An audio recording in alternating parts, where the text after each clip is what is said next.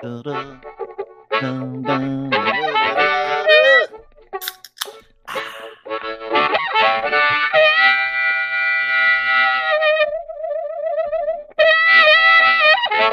Well, hi, friends. Nice to see you. What a day, what a day. As you all know, we like to bring professionals on this program. We're very professional. Profesh, if you will. We're incredibly profesh. We've got lots of stuff to get to. I want to get to some truth telling. I want to get to Ozempic. We got some media stuff to talk about, the Google tax bill to talk about. We've got rallies to talk about, the pro-Israel rally that happened the other day. We got CBC cuts to talk about. So let's just get to it. Let's not waste any time. As my dad says, stop dilly-dallying, son. Please welcome to the program the Truth Wolverine, Charles Adler, ladies and gentlemen. By the way, we're going to have to. I tell you, we're going to have to call this the Dean Blundell show and the Charles Adler show joint production because Chuck and Dean. I was going to book exactly the same two guests that you've got. Yeah. Okay, and I was going to book myself as well. So might as well not waste time. We'll just be efficient and we'll make this a joint presentation. Yes, it is. It's a joint presentation of the Charles Adler podcast. Podcast is a joint presentation of the Dean Blundell show. And if we're really nice to our guest, if we're really nice to the law prof at University of Ottawa, if we're real kind to this gentleman, we might even be able to get it on the Law Bites podcast. Please welcome the host of that, Mr. Michael Geist, ladies and gentlemen. Doctor. It's Dr. Geist to you, Dean. Yeah, we don't see this is folks. This is the definition of secure men. Blundell and Adler's secure men don't need to be the smartest guys in the room. Okay, nope. Secure men invite people like Dr. Geist on, and it's totally okay with us if his IQ towers above ours. Not a problem. Do you like that? Do you like that intro? Yes, it's almost like my mom spoke to you before we went on. But anyway, nice to be here for sure. Yeah, it's good to have you here. And listen to Charles's point. Me not being the smartest guy on a podcast happens every time I podcast, just so you know. So, and that's why I bring people like you around. It's like, hey, can I springboard off your genius and IQ just for like a half hour? That'd be great. But Michael, great to see you. Dr. Geist, of course, Law Bites is the name of your podcast. You did a great podcast with one of our properties, actually, the 905ers, where you were talking about some things that we want to get to. And we've got a full slate with you today. We're going to talk about the Google Canada tax. We're going to talk about Bill C-18. We're going to talk a little bit about the CBSC, CRTC, so to speak, some hearings that you're fresh off of today, which will give us some news and information about regulations and stuff that everybody needs to be aware of because the media ecosystem is the mess that we all know it is. But fresh off of the pro-Israel rally yesterday, and I know you're very proud to actually go there and to support Israel. And I know Chuck as well has been really entering some solid points and talking about this from a perspective of responsibility. But you step out when you get into that stuff, and it's been really amazing watching you speak your heart and your truth. So, what was it like yesterday? You know, I thought it was a great event. It was cold. It's Canada in December with a lot of snow, but you know, there was a lot of enthusiasm. There were a lot of people who came from all over, a lot from Toronto and Montreal, certainly, and a lot from my own community now here in Ottawa. But, you know, to hear a Holocaust survivor, to hear families who still have hostages waiting for them to be released, to hear politicians from across the aisle call out some of the anti-Semitism that we've seen in Canada in recent weeks, I think left a lot of people feeling more supported during what has been, there's no denying it, a really difficult time. I certainly didn't expect to find myself over the last almost 2 months now, spending a lot of time on my social media and elsewhere, including on my own campus, becoming engaged in ensuring that students feel safe, that the broader community feels safe, and to calling out anti-Semitism where I see it, but I think it's absolutely essential that we do that. My grandparents survived the Holocaust. On one side, actually, my grandfather lost his wife and 2 children and remarried afterwards. This is very real. And I think, like a lot of people, never in a million years would have imagined that we'd be seeing and experiencing some of the same kinds of things in Canada. And I'm not saying that this is Nazi Germany in the 30s, but to see the willingness of some people to, I think, openly engage in anti-Semitism with no fear of repercussions, with doing it in a sense almost with pride, is pretty scary. And I think it requires more than just the Jewish community to speak out. It requires all Canadians, I think, to speak out against this kind of hate. Michael, let me come in here for a second. In terms of background, I share a background with yours, and I think people who watch this show and watch my show, they're well aware of it. So I don't want to recap what it's like being a son of Holocaust survivors. It is difficult, and I'm positive that it makes October 7th even more difficult for people like you and me. Here's my problem as a media professional, and you're someone who studies media from all aspects of the media ecosystem and from both sides of the lens. I think you know, and I know, that when it comes to public relations and getting the message out, people tend to believe only what they see. Very few people actually saw what happened on October 7th. They've heard about it. A select few have actually seen the extremely difficult visuals of the murders, the tortures, the rapes. All right. People do see the bombing in Gaza. Naturally, that gives Hamas what I would crudely call a public relations victory. That's my perspective. What's yours? Well, listen, there's no denying that what we've seen take place in Gaza is terrible. I mean, it's awful to see the human suffering and the toll that has taken place. I think that the blame for that is properly laid at Hamas for engaging in human shields, for putting itself directly within human populations, civilian populations. And you're right that many haven't seen the details of what took place on the 7th. But, I think that with the kinds of atrocities that there's ample evidence for, and there is enough there that someone who, if you want to see it, it's out there. There's no denying that this took place. And I have to say that it is deeply troubling in the sense that, I think for almost any country that would have experienced something similar, the willingness of the world to stand behind that country, its right of self-defense, it's mourning and trauma that it not just experienced but continues to experience. I mean, I can't imagine a Canada or a Britain or a France or a US with well over 100 hostages now there for a couple of months, and to see even the abuse that the hostages who have been released sustain, and somehow not see this as just a top priority worthy of action and recognition of the need to act. But then even worse in this country, for so many, it would seem, to create an equivalence between not just Hamas and Israel, which I think is such a complete false equivalence, but even more between anyone who's Jewish and what takes place. And then leading to the shootings at schools and the fire bombings that we've seen at schools and the targeting of community centers and kind of the reenactment almost of some of the very worst that the Jewish community has experienced. I think the humans have experienced in recent memory. And to see some of this recur again and again and again now in a place like Canada, much less in many other places, truly unthinkable. And I don't think you should have to see some of the atrocities to recognize that that's just fundamentally wrong. Dr. Geist, you're a professor. I don't have to be a conservative talking point regurgitator to declare that most professors are center or center left on most campuses in North America, including the campus that you thrive on.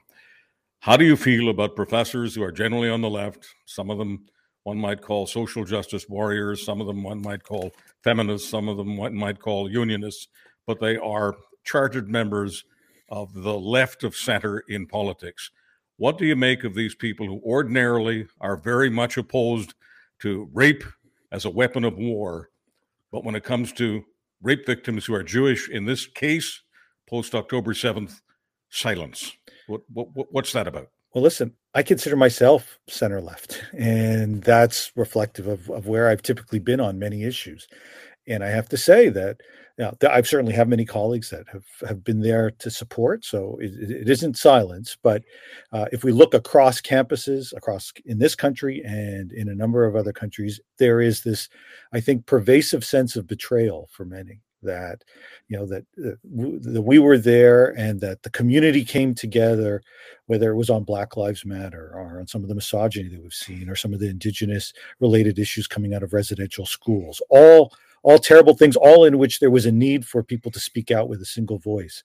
And for some reason, Jewish victims now, with the rapes that you're talking about, with the terrible atrocities, and too many remain silent. And it is hard. It's hard to get past that. It's hard, I think, for a lot of people who felt that we were, as a community, willing to stand up for what was right across the spectrum. And it turns out not always. Mm.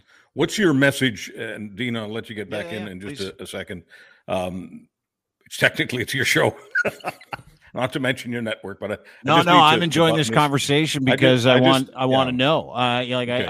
These are the educations I think that a lot of people need. So no, I mean, happy to get out of the way. You guys have history and experience and education in this space. I do not. So please, I just want one question to button down this aspect of our conversation with Dr. Geist. We're moving on to many other topics, but Dr. Geist, it means a lot to you to be a professor. It means a lot to you to be a progressive center-left professor. What's your direct message to center-left professors? It doesn't matter to me whether they're on the Ottawa campus that you're on or any campus anywhere in the world. What we're talking about is ubiquitous, tragically and disgustingly ubiquitous. But that's me talking. I'm not a professor. You are. You've got all the credentials. I want to hear your message to your fellow academics. Well, I think you've frankly articulated it well. It's that when we talked about Me Too, when we talked about Black Lives Matter, when we talked about residential schools, we stood up and ensured that we spoke out in unison against that. And the notion that believe all women except maybe Jewish women, and then we need more evidence to see something like, not just on campus, to see organizations like UN Women take almost 2 months before it's willing to put out a statement. I'm almost speechless here just at how much it shakes, I think, many of us to the very core, to know that, I always knew that being Jewish meant you were a minority. I didn't always feel like a minority. Oftentimes I felt in a community fully accepted. The last 8 weeks has made it very clear that we are very much a minority, and the kind of warnings and stories that were difficult to tease out of my grandparents, they've been made more real in the last 2 months than in some ways they were for many, many years. Let me ask you a quick question, just to kind of put a bow on it. I was under the assumption that we were past anti-Semitism for the past 75 to 80 years. Like, I just was. We, as a country, the Western world, got their stuff together with the rest of the world to defeat Nazism, to defeat the Third Reich, to go after people who were exterminating Jews. And I had understood, that was a good thing. We're past it. Do you contribute the rise in anti-Semitism, active anti-Semitism, where schools are being shot at, people are being, the graffiti, people are being chastised in public? There was a professor at a university in Canada who was caught on film, making some incredibly anti-Semitic remarks at a rally where he went inside and he decided to spout some anti-Semitism. But I was under the impression that we were past that. We had understood that what had happened was an international travesty for the world's history to reflect on. Do you think that it has lied in wait, or this anti-Semitic stuff, or do you think that this has been ginned up for the people who have lied in wait? And what do you attribute it to? Is it messaging? Is it media? Is it irresponsibility? Is it social media? Like, what do you attribute the fervor of what I thought were smart people who understood world history? What do you attribute today's climate to? Yeah, I hope it can be all of the above, and I don't know that I've got a great answer, but I think you've highlighted at least some of the causes for what we've seen. I think for a certain generation, they live on places like TikTok, which, in that demographic, I think sees a lot of both this kind of anti-Semitic content, and for whom I think what occurred during the Holocaust and the long history of what Jews have often faced just doesn't seem to resonate. That seems like something of the in the past. I mean, quite frankly, I think their vision of what Israel even represents and who is in Israel is at odds with the realities of that country. But particularly, if we stick just to the Jewish community, I think many just don't have any sort of appreciation for that kind of lived history and for how any number of events resonate and are viewed by many in the Jewish community in ways that some might not even appreciate. So I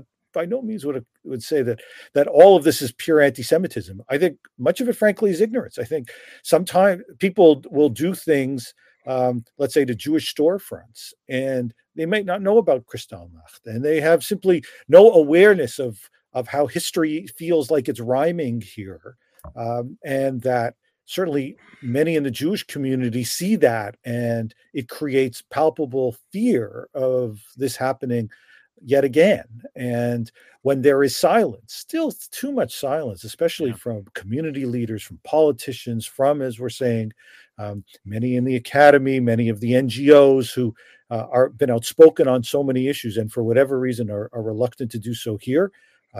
It's scary, to be honest. Do you think the academics who vandalized Indigo because it's owned by a Jewish woman, do you think those academics in the Toronto area who vandalized Indigo, who are now charged, it's a criminal act, do you think they were unaware, Michael, unaware of Kristallnacht? No, I think they probably weren't, but at least I would hope not. As someone in that kind of position would know some of the history. I'm not saying that everyone does. There was an event there, I think I recall it, a Starbucks in Toronto, from someone perhaps doesn't know some of that stuff.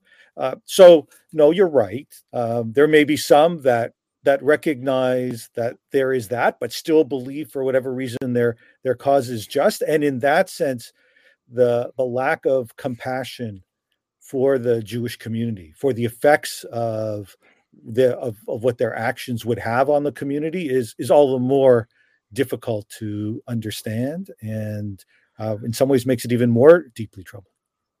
But isn't it true that while we can talk about anti-Semitism, we can talk about the target, we talk about the Jewish woman who owns the bookstore, we can put all that aside and just broaden this right out.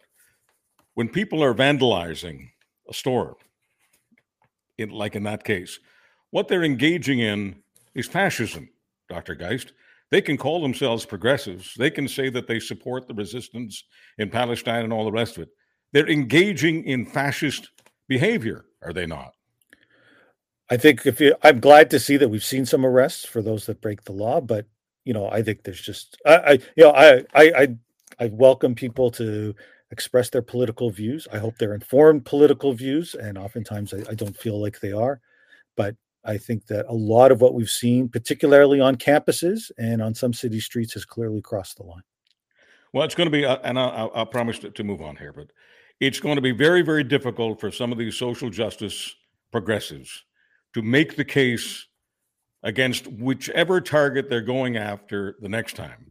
Because once you've worn the black gloves of fascism in the minds of many people who know precisely what you've done and precisely know what stand you've taken, it's very difficult for them to ever look at you the same way again. I think that there are many in the Jewish community right now who feel very much like that, who feel as if that something has changed post October 7th, and it has revealed things that we didn't think existed, and this will go on far longer than even the events that are taking place in Gaza right now. Yeah, I think that's the part that makes people upset, right? It's the part that makes me upset. It's like, yeah, I thought we put this to bed. Like I thought we had an understanding that this was not the way that we are to treat anybody, including people who were nearly exterminated, for several years back in the 30s and 40s. Something that we sacrificed a lot of our forefathers over, right? I thought I just understood that was a gimme. But thank you for your input, Chuck. Thank you for your input, Dr. Geist. It's always good to get your perspective on things that you feel strongly about enough to be able to step out of what is your lane, which is the stuff that we're also here to talk about too, right? Which is not just the Google tax, C11. You're also just came back from a CBSC hearing on C11. Where do you want to start? Because I want to get to the deal with Google and the government, where Meta's lying. I also want to talk about the CBSC hearing that you were just at as well, and we'll get to some truth-telling with Chuck after. But where do you want to start? CRTC? You want to go there first, or do you want to do Google? You tell me. Sure, we can do CRTC quick as long as we stick with that acronym because I think it's CRTC to be clear. Yes, I've had issues with CBSC. This will be a whole lot easier than the previous conversation, Michael. I assure you, a whole lot easier. Yeah, I've got CBSC PTSD. Just so yeah, you know. It sounds. Yeah. I got that. So we can quickly do CRTC and then we can get into the Google deal please. on C18 because in some ways there is a connection because both of these come out of the government's internet regulation strategy. The first bill C11, the second C18. So the CRTC appearance that I had earlier this morning, and it actually it's worth noting, but I should note that this was literally my first time appearing before the CRTC. I've appeared dozens and dozens of times before House of Commons and Senate committees, but never before the CRTC. And while I'm actively engaged on some of the policies that they're involved with, I often felt that there were other groups that were well suited to bring forward some of the perspectives that I might otherwise bring. But I have to say, in the aftermath of Bill C11 passing, and for your listeners that may have forgotten, I might be forgiven for having some PTSD for all the fights on Bill C11, which was the online streaming bill, the bill that we spent a lot of time talking about with respect to the potential regulation of user content. So that bill, of course, has now been passed, and the government punted on a pretty wide range of issues. Frankly, they punted on almost all the details, and they basically said, you figure all these things out, CRTC.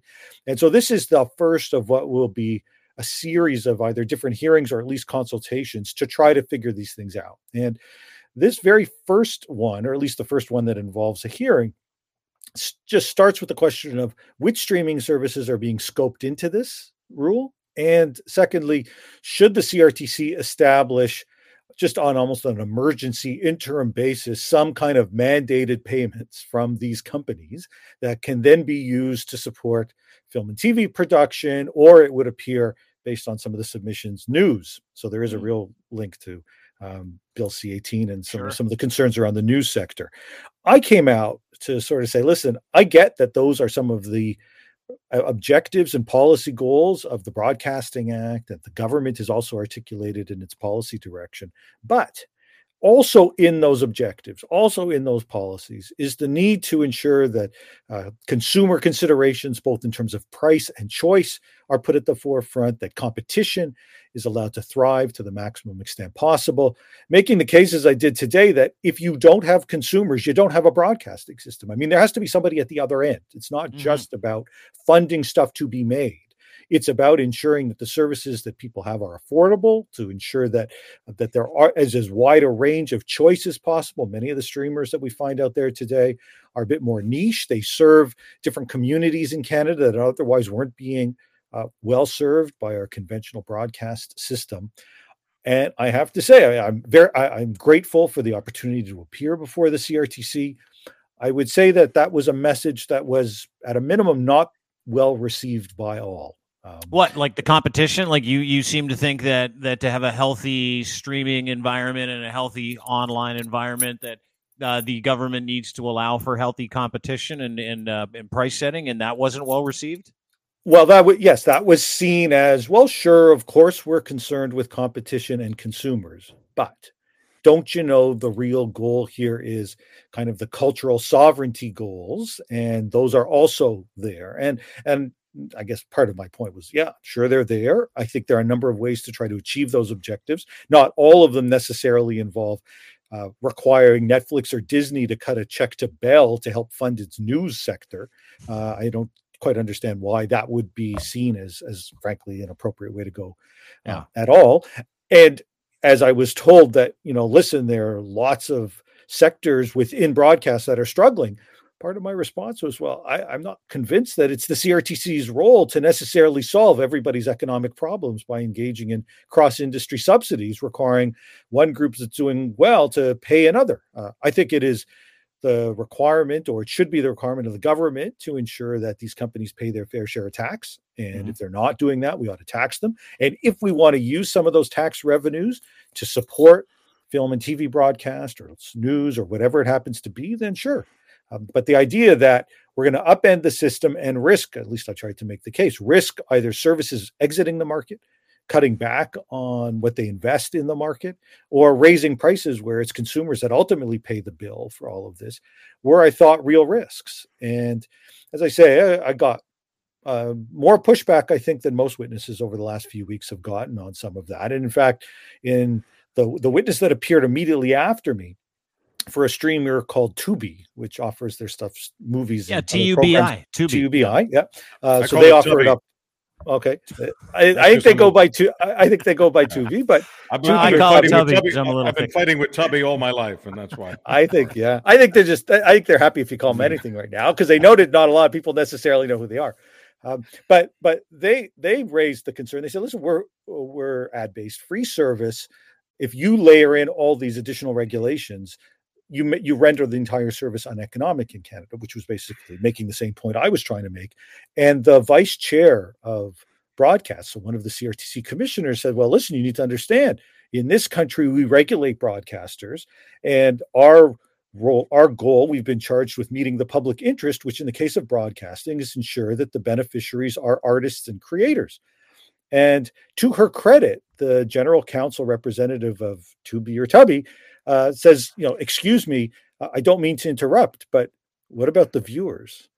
And the CRTC vice chair, pauses for a sec and says, well, yeah, there are all kinds of different models from businesses, but could not even come to say that, yes, the viewers, the public as a whole is a core part, if not the core part of a broadcasting act. And so I fear that the outcome of this is a little bit preordained, because the role of users here seemingly is sidelined in favor of any number of groups that are coming before the commission to say, hey, we're in crisis. Give us Netflix money.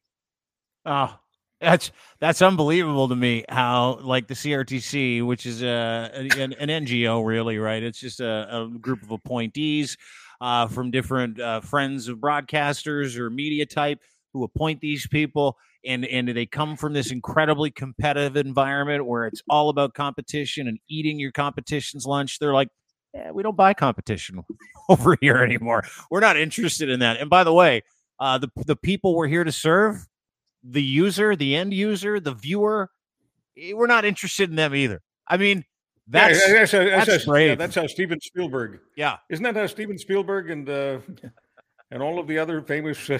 We don't care if anybody. My watches. favorite. I got to give a plug to my favorite, Martin Scorsese, greatest director of all time. But that must be how Spielberg and Scorsese made it. They forgot about the audience. Yeah, they don't care. Audience. That's mind-numbing to me. That is absolutely mind-numbing.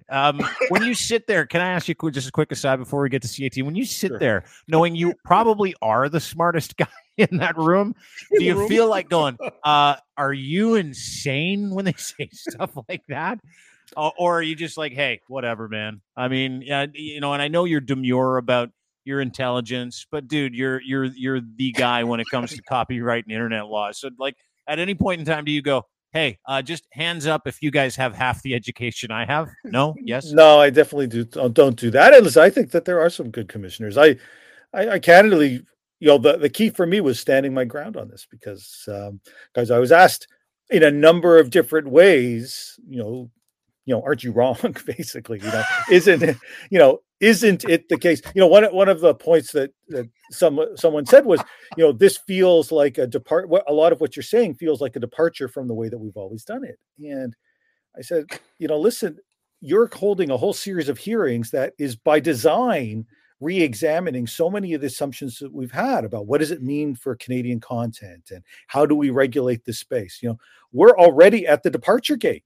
And we're making these changes, but the idea that sort of some of these other elements, this idea of basically one sector needs to cut checks for another sector without any sort of regard for what consumers think or competition, somehow that's sacrosanct, even as so many of the other issues are, at least in theory, up for discussion. Although I have to say, coming out of it today, I'm somewhat less confident that we will see much of anything in terms of dramatic change, because it's pretty clear that those that have been beneficiaries of the system are pretty determined to ensure that many of those core elements remain in place.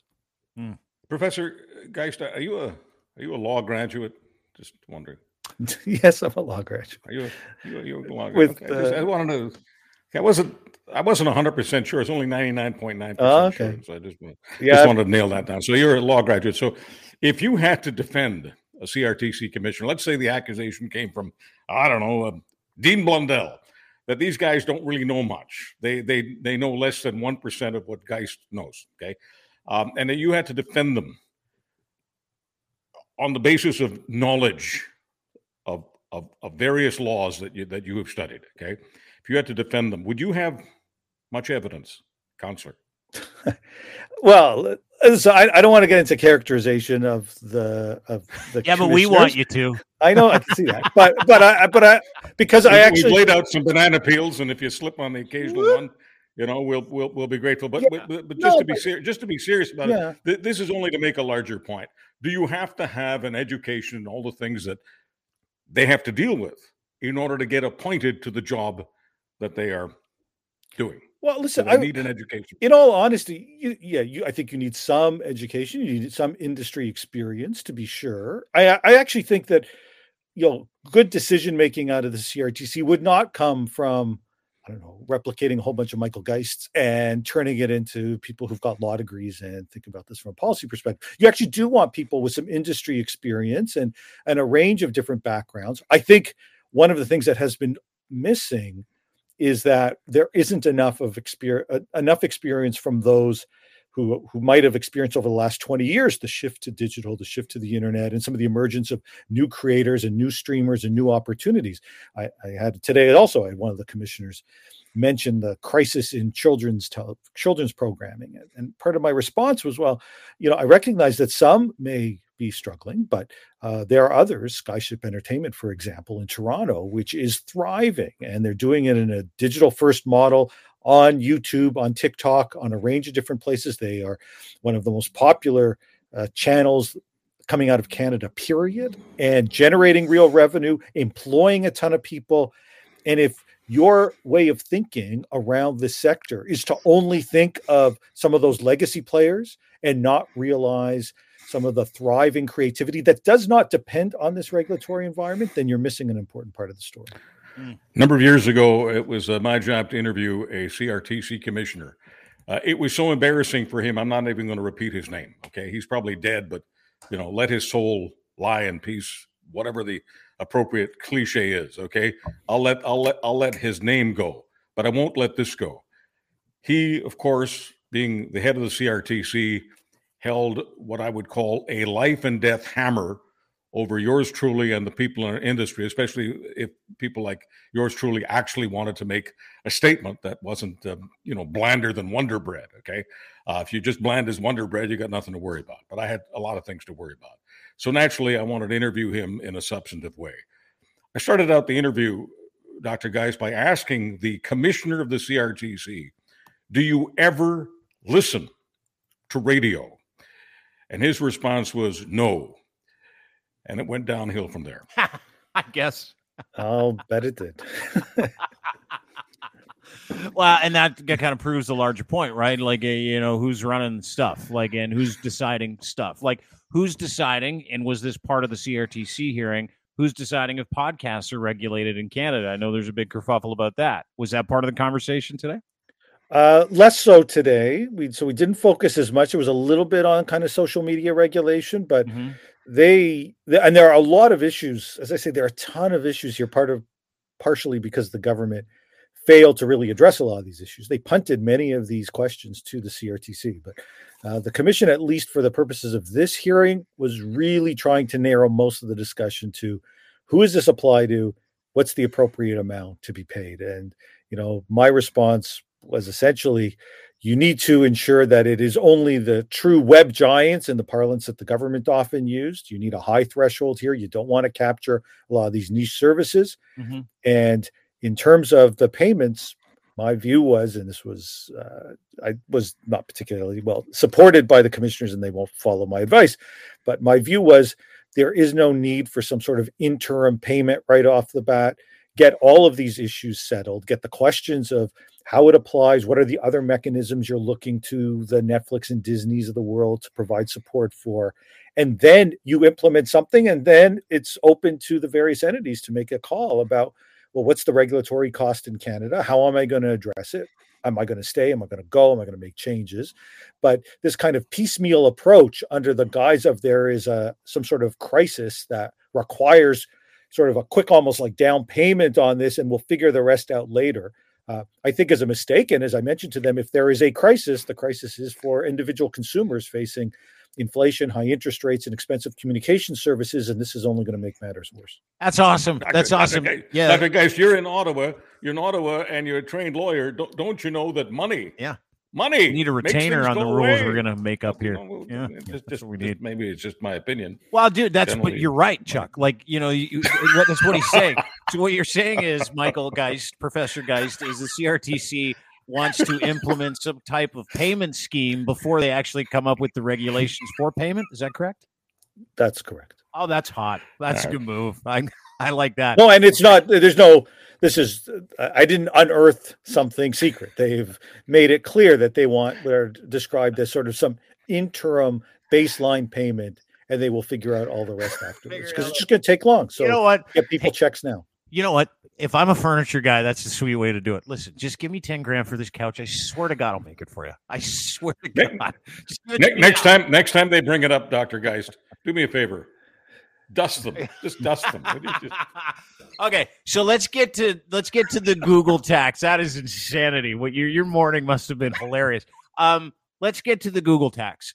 The government of Canada announced it had to deal with Google. Google is now going to publish links with news from Canada, which they stopped doing for a long period of time because they're like, we're not going to pay the news services that can't do proper business. That's ridiculous. Anyway, they decided they were. I believe the dollar amount's around $100 million a year. Google's agreed to pay to the government. And I'm watching everybody complain about it, that it's not enough money. All that free money isn't enough money. The Toronto Star complained about it. A bunch of other news services complained it's not enough money.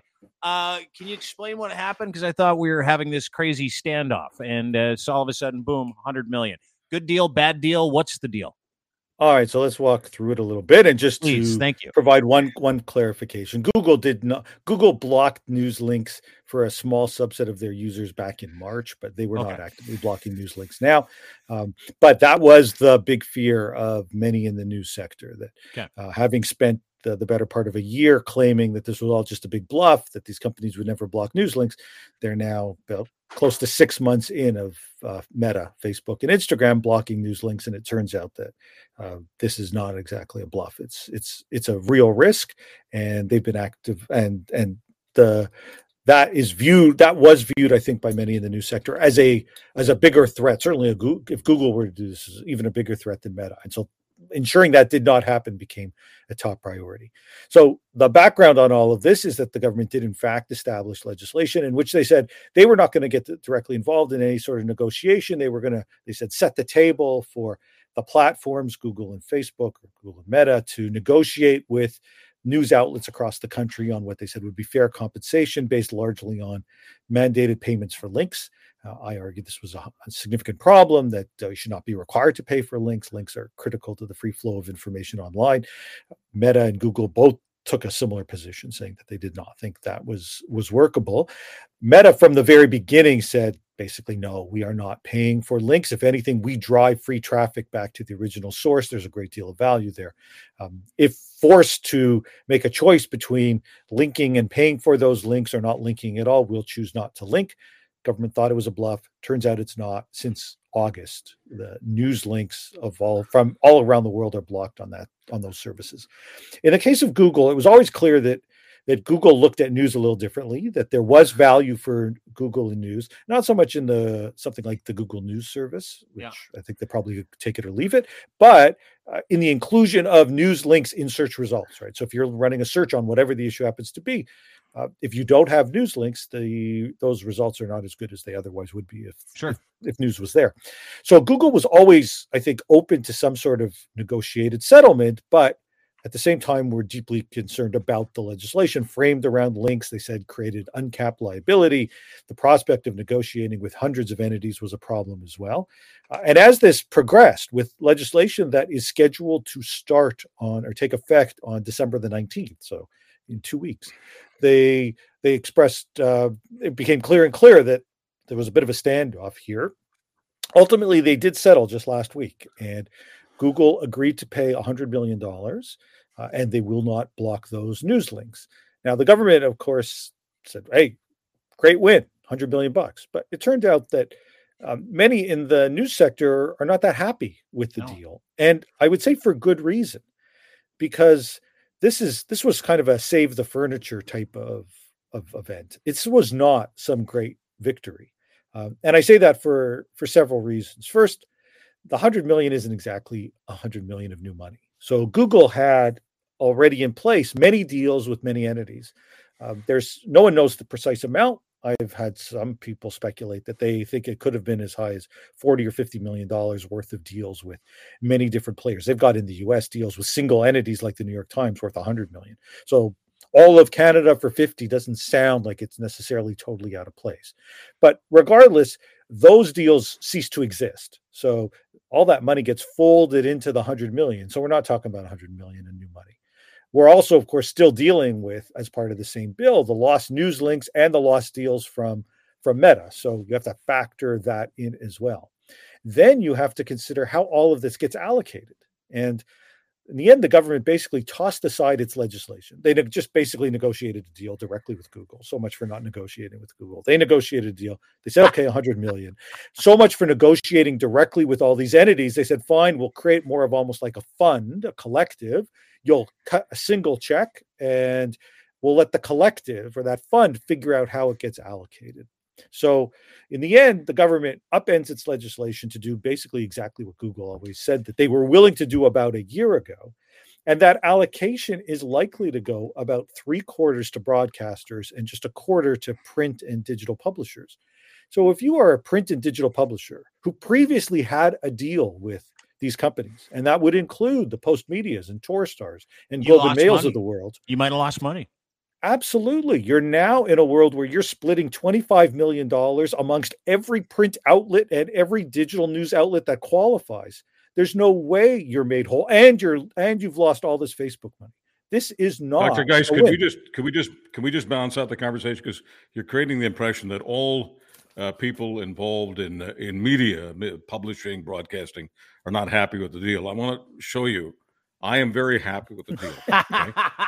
I got $45. I got $45 that I wasn't expecting. Okay, I'm extremely loaded, happy. He's gonna buy a lot of plums at Costco with that. Just so you know, and I looked at Rogers' bottom line. They made I think 11 billion last year. Bell made 22.5 billion last year. So if you're talking 100 million, by the way, let's just deal with the broadcaster. To each of them, that's nothing. Right? To each of them. And then you got to factor CBC in there and all the other broadcasters and stuff like that. It's nothing. It's like this face-saving dollar amount. I was unaware that this deal canceled out all the other ones they had privately with people, though. That is a kick in the stones if you're a print person. And I just want to stipulate, by the way, that I was just kidding, because I realize that there are some people who impersonate cattle and they take everything literally. Oh yeah, they probably think you're getting paid by the government. I was just kidding. I did not get $45 or $4 or 4 cents. You Trudeau getting nothing shill. out of this. Absolutely. Yeah. And I'm not complaining, but I'm getting nothing out of it. Yeah, good. But to your point, the devil's in the details, and it's like more people lost, and that dollar amount isn't even close to what broadcasters would need if you look at their bottom line last year. And the bottom line from those two media companies, most of that money came from digital, right? It came from selling cell phones and packages for cell phones and stuff like that. So, in the big scheme of things, it's not even a drop in the bucket. And for some people, it takes away the money they were making on their own and replaces it with less. Is that what you're saying? I'm saying exactly that. And the way you know that this is the case for both broadcasters and for print is that on the broadcast side, the broadcasters are now before the CRTC, as we were just talking about, saying, we need money.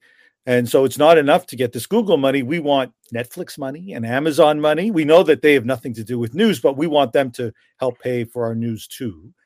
And on the print side, the government in the fall economic statement, just before this deal, announced a huge expansion in something known as the labor journalism tax credit, where they were covering 25% of the labor costs for journalists in what are known as qualified Canadian journalism organizations. And so those would be some of the major traditional print and some online news sources. And they said, we will bump that up I should note, they were asked by News Media Canada, the lead lobby, to bump it up. And they got exactly what they asked for down to the penny.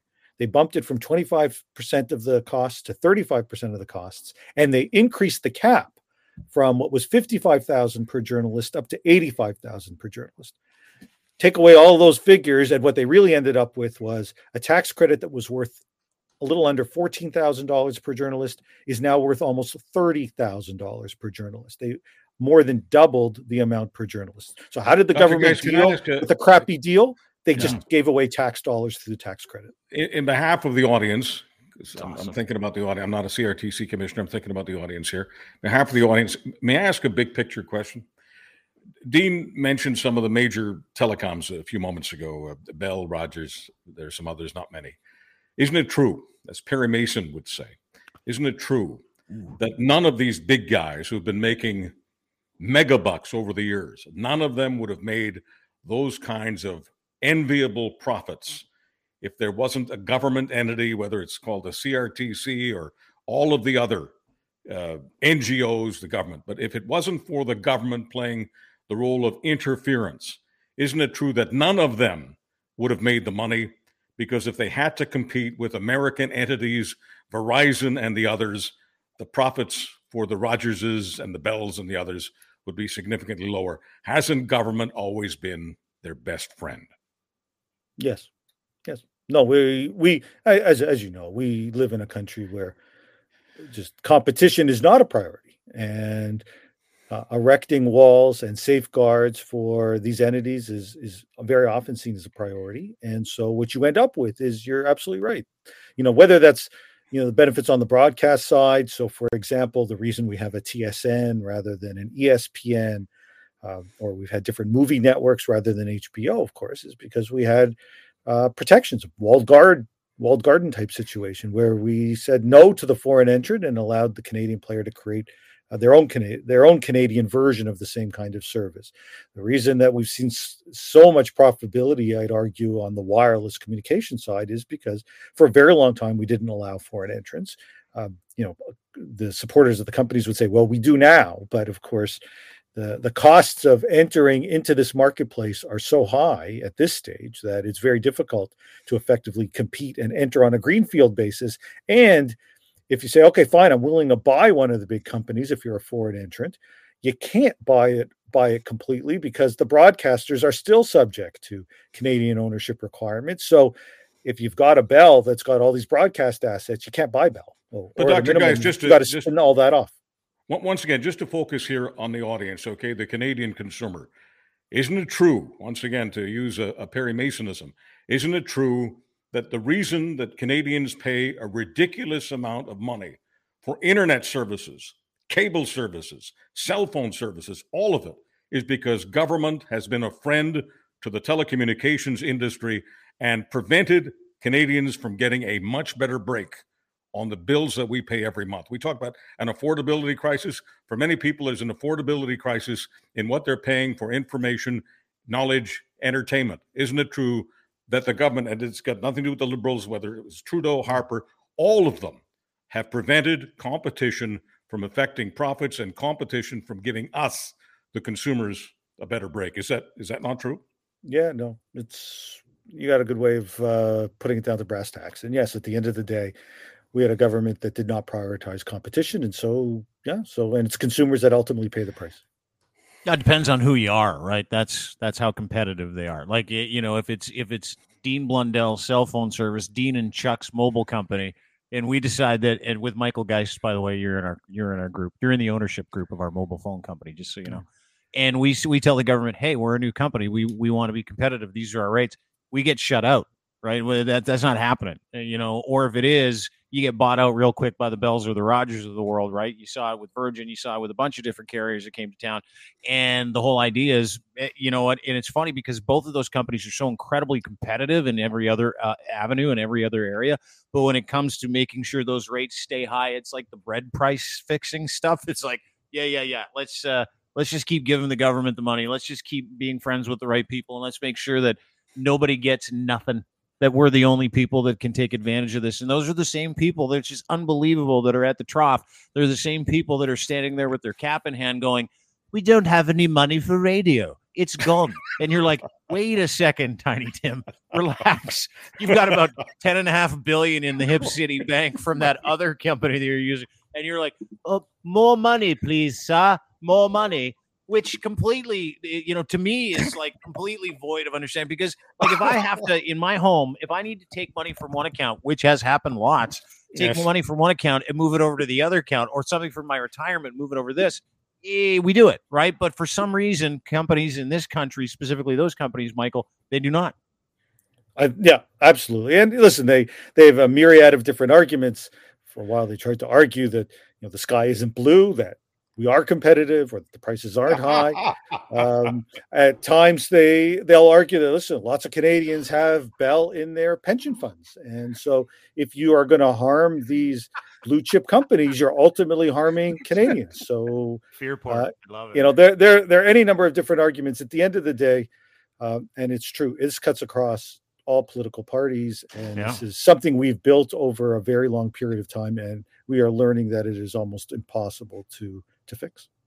Professor Geist, I know you got to run. Really appreciate you doing this. You were at the CRTC hearings this morning with us this afternoon. Thank you for talking about it and being open to talking about it. Thank you for breaking these things down in ways that we all need to understand. Congratulations again on actually being invited. I mean, according to the way things work, it's just incredible. They keep asking you to come back to tell them they're wrong. Awesome stuff. Thanks, Dr. Geist, the fin is in the mail. Okay. Yeah. You said Lifesky. We'll talk to you soon. I think we're taking advantage of you. All right, brother. There you go, Dr. Michael Geist, Professor Geist from University of Ottawa. Law Bites, his name is his podcast. He's a good dude. Can you believe that shit, dude? Can you believe it? People wonder why I laugh at Poilievre and the Conservative Party about all this affordability crap. I mean, if they wanted to prove to me, okay, someone who actually knows them very well and knows the system that you and I have been working in over the years, if they actually wanted to be even a little bit, just a thimble full of credibility, all Poilievre would have to do is say, when I become prime minister, I'm going to open up competition to guarantee that people will pay far less for cable, far less for internet, and far less for cell phones. I'm simply going to allow the Americans to compete in this environment with the Canadians, and the Canadian consumer will win. If he were to say that, I'd say, oh my God, he really is interested in doing something about affordability. But in the meantime, I see these polls saying that people believe that, life will become much more affordable if and when Poilievre becomes prime minister. And of course, I laugh because he's not doing any of that kind of stuff. Well, that was the video you put out this week. You had a viral video that went out of you like literally laughing. It's got like 500,000 views. Yeah. I found the poll hilarious. I mean, people actually, I guess, think that money. The poll was that people think that Pierre Poilievre is going to make life more affordable for them. That was the poll. He's between 20 and 25% of Trudeau on the simple question of who is going to do better on making Canadian life more affordable. So he's a quarter of a football field ahead of Trudeau. And this isn't about carrying water for Trudeau. It's simply that I know this guy. I know the party. I know the party very well. And I know they have no plans to substantively affect the kinds of things they could affect that would give us more affordability. Examples, cable, internet phones. There are a number of others, but those are I'm always thinking about the audience because, I look up to Martin Scorsese. I look up to Steven Spielberg. I looked up to Alfred Hitchcock. I looked up to Rod Serling. I looked up to the people who I saw intellectually as my mentors, Walt Disney. These people thought about the audience all the time. So if these political types were actually thinking about Canadian citizens and Canadian consumers, they would move ahead in those areas. They don't. And they won't. Well, it's lying by omission too, right? Like, and we talk about lying. We talk about the truth. You fancy yourself as the truth teller. I call you the truth Wolverine. I love it because you look kind of like a Wolverine. You got the hair and stuff like that. But the truth is incredible to you, and it's incredible to me, and it's all too uncommon. And we see the disingenuous lying, which has been incredible to watch in my life, right? In my life, the truth used to be a baseline. It was fact. It was like, hey, listen, I'm going to tell you the story. It is true. You can literally fact check someone while they're telling it on the internet, while they're actually telling you a lie, which we did with Pierre Poilievre a couple weeks ago. Remember when he was like, that was a terrorist attack, Justin Trudeau's fault. What are we going to do? And like it was literally outed as a compulsive liar after that. For some reason, we just forgot about the first year where he compulsively lied about gatekeepers and affordability and all the other shit that we just talked about. But we live in this post-truth world, Chuck, where lying by omission is one of those things. It's still a lie. But where people can literally stand at the stump in front of a camera and lie willingly knowing it's a lie, right? Like, you remember back when we used to do politics, or like, back when we the baseline of truth, if a politician got caught, you'd be like, yeah, I got caught, right? Now, not only do they not say I got caught or apologize, they just pretend it never happened. Like the whole thing with the terror attack. Poilievre just pretends that he didn't get caught, telling the biggest lie, screaming fire in a movie theater, in a dark movie theater when there wasn't one. And we're sitting here going, oh, that's okay. And his poll numbers are still huge. So can you explain? Well, not only that, he attacked CTV and he attacked Canadian Press. Lied. Because he wasn't going to say, look, I get my information from my staffer, and my staffer's on her phone surfing the American right-wing net. Yeah. So she's into the U.S. ecosystem, the right-wing, and Fox and all of the other right-wingers were all hoping and praying that this was a terrorist attack, and that's all they were talking about. So he can't say, I apologize for the fact that my so-called research is nothing but my communications assistant on the phone with Steve Bannon and Fox. I mean, he can't say that because he'd have no credibility. But the reason I laugh about all this stuff that he talks about is because I know that that's what it is. It's an amateur act. And if anyone wants to ask, Charles Truth Teller Adler, what Dean calls the Truth Wolverine. Truth Wolverine. Truth Wolverine, if you want to ask me, why is the truth so important? Well, the truth is the only thing that's important. As I've said before, I may not be a Christian, but nobody is going to stop me from loving the works of Jesus and the teachings of Jesus. And Jesus taught, and other people who followed in his path taught, that the truth would set us free. So when we're not telling the truth, more important, we're not holding others, especially leaders' feet to the fire, when we're not demanding the truth, we are not free. The convoy and others love to mess around with the word freedom, which to them is simply a license to do what they want. I understand that. Anti-vax, blah, blah, blah, blah, blah. But I always like to draw the big picture because the small picture bores the hell out of me, bores the bejesus out of me. So I'm not here to bore you. I'm here to tell you that thousands of years ago, a person who many think of as their personal savior, a person who many think of as the Messiah, and over the years, not some, but billions have thought of him as the Messiah. He figured out, he was inspired to tell you that the truth would set you free. And if you don't fight for the truth, you will always be a slave. Well, yeah, but now people call a lie an alternative truth, Chuck. Right? But that's just, but when a person says that this isn't really untrue, it's just an alternative truth. Yeah. What are they saying? It's like saying, this isn't really a drug that Big Pharma has put billions in. This isn't going to save your grandmother from dying of cancer. This alternate thing, this water pill, is going to make her believe that she won't die of cancer. Well, she will. She will die because this water pill is just a water pill, but at least she'll feel good. Well, I'm not interested in feel good. Alternate truth, feel good, doesn't make me feel good. It has to be good for me to feel good, because we live in a world where self-esteem is peddled by people who don't even understand what that means. You don't gain self-esteem by looking in the camera or looking in the mirror and saying, you're beautiful, you're sexy, you're handsome, you're smart. That's not how you build self-esteem. You build self-esteem by actually putting points on the board, by achieving things, by being competent. Self-esteem's foundation is competence. So what does that mean? You've actually got to accomplish things and then believe that you can accomplish things. You'll never believe it sincerely and authentically unless you actually do put points on the board and accomplish some things. And you can't accomplish anything based on lies. You have to accomplish real things. So what's alternate reality? Alternate reality means it ain't real. And if it ain't real, baby, get lost. Yeah, well said.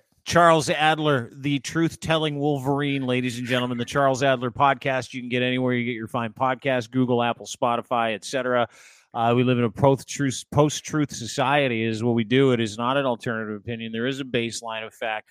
And if you're one of those people that's out there spouting off for your political friends or political family or some guy who you have a flag for or some guy who you plan on voting for and you know he's lying, by the way, that makes you a liar too.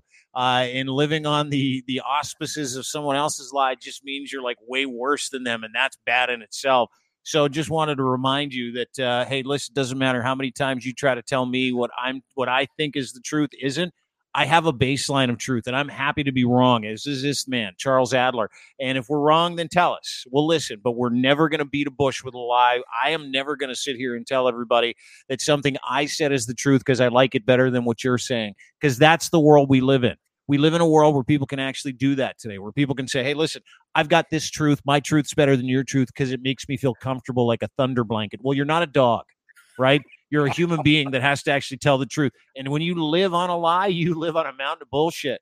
And that is what we see every day. So, Charles, great to see you as always. Thanks so much for being here. Make sure you give Charles a follow at Charles Adler on Twitter. You can go to charlesadler.com if you want to get a hold of him, but download his podcast, subscribe to his podcast. He is my mentor. He is a legend. He deserves to have some kind of star on some kind of walk of fame, or maybe your bust on Legends Row at Maple Leaf Garden, Maple Leaf Square. That's where I think we should put you next. Seriously. Listen to me, folks. I'll make your life more affordable. That's a lie. You won't do any of those things. So I'm calling you a liar right now. I loved how you laughed at it all week. I loved it. It was great. Go and give him a follow. Thanks, Chuck. We'll talk to you soon, buddy. You bet. Charles Adler, ladies and gentlemen. Man, I love that guy. Like, love that man. Hey, put some Charles Adler in your life. Seriously. There's a dude who just won't stop because it's the truth. Like I said to him the other day on a text, I'm like, you're like an animal. You just won't stop telling the truth. You just won't stop with the content, reminding everybody that guy's lying. This guy's telling the truth. Don't believe that guy. Believe this guy. He's the social conscience of media in this country. And I'm happy to call him my friend. Charles Adler, ladies and gentlemen. Michael Geist, thanks very much for being here as well. Thank you, everybody who tuned in. Really appreciate it. You can get our podcast anywhere you get your fine podcasts, Google, Apple, Spotify. Go and rate, subscribe on Google. Crier Media on Google, or Dean Blundell Show on Google as well. Thanks to our partners at Cantork for making this possible. Canada's assembly tool experts. They make rugged, hardworking, beautiful torque wrenches. Canada's leading industrial tool experts out of Edmonton, Alberta. They brought all their manufacturing back from overseas a number of years ago because they're really proud of making what they make in Canada for the rest of the world. And if you're in the nuclear industry, railroad industry, steel industry, doesn't matter. Heavy machinery, if you're looking for a bolting solution for a bolting project, they have it. Go to cantork.com, brand new website. You can check out all their specs right now and some of their work. You can actually get in contact with them there as well.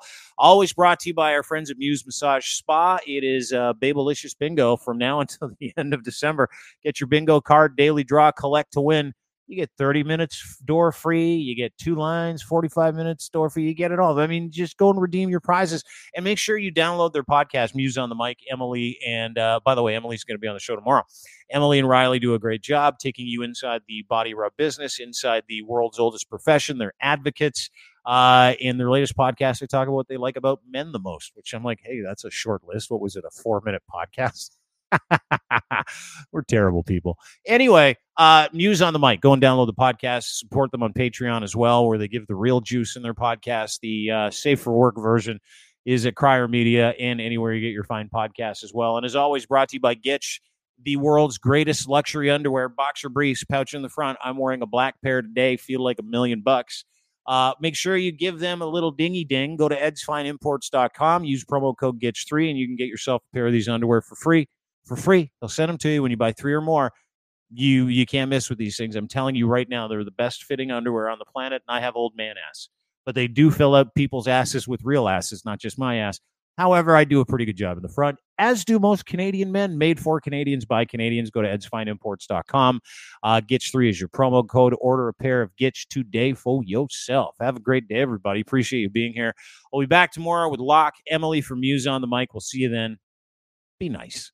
Bye.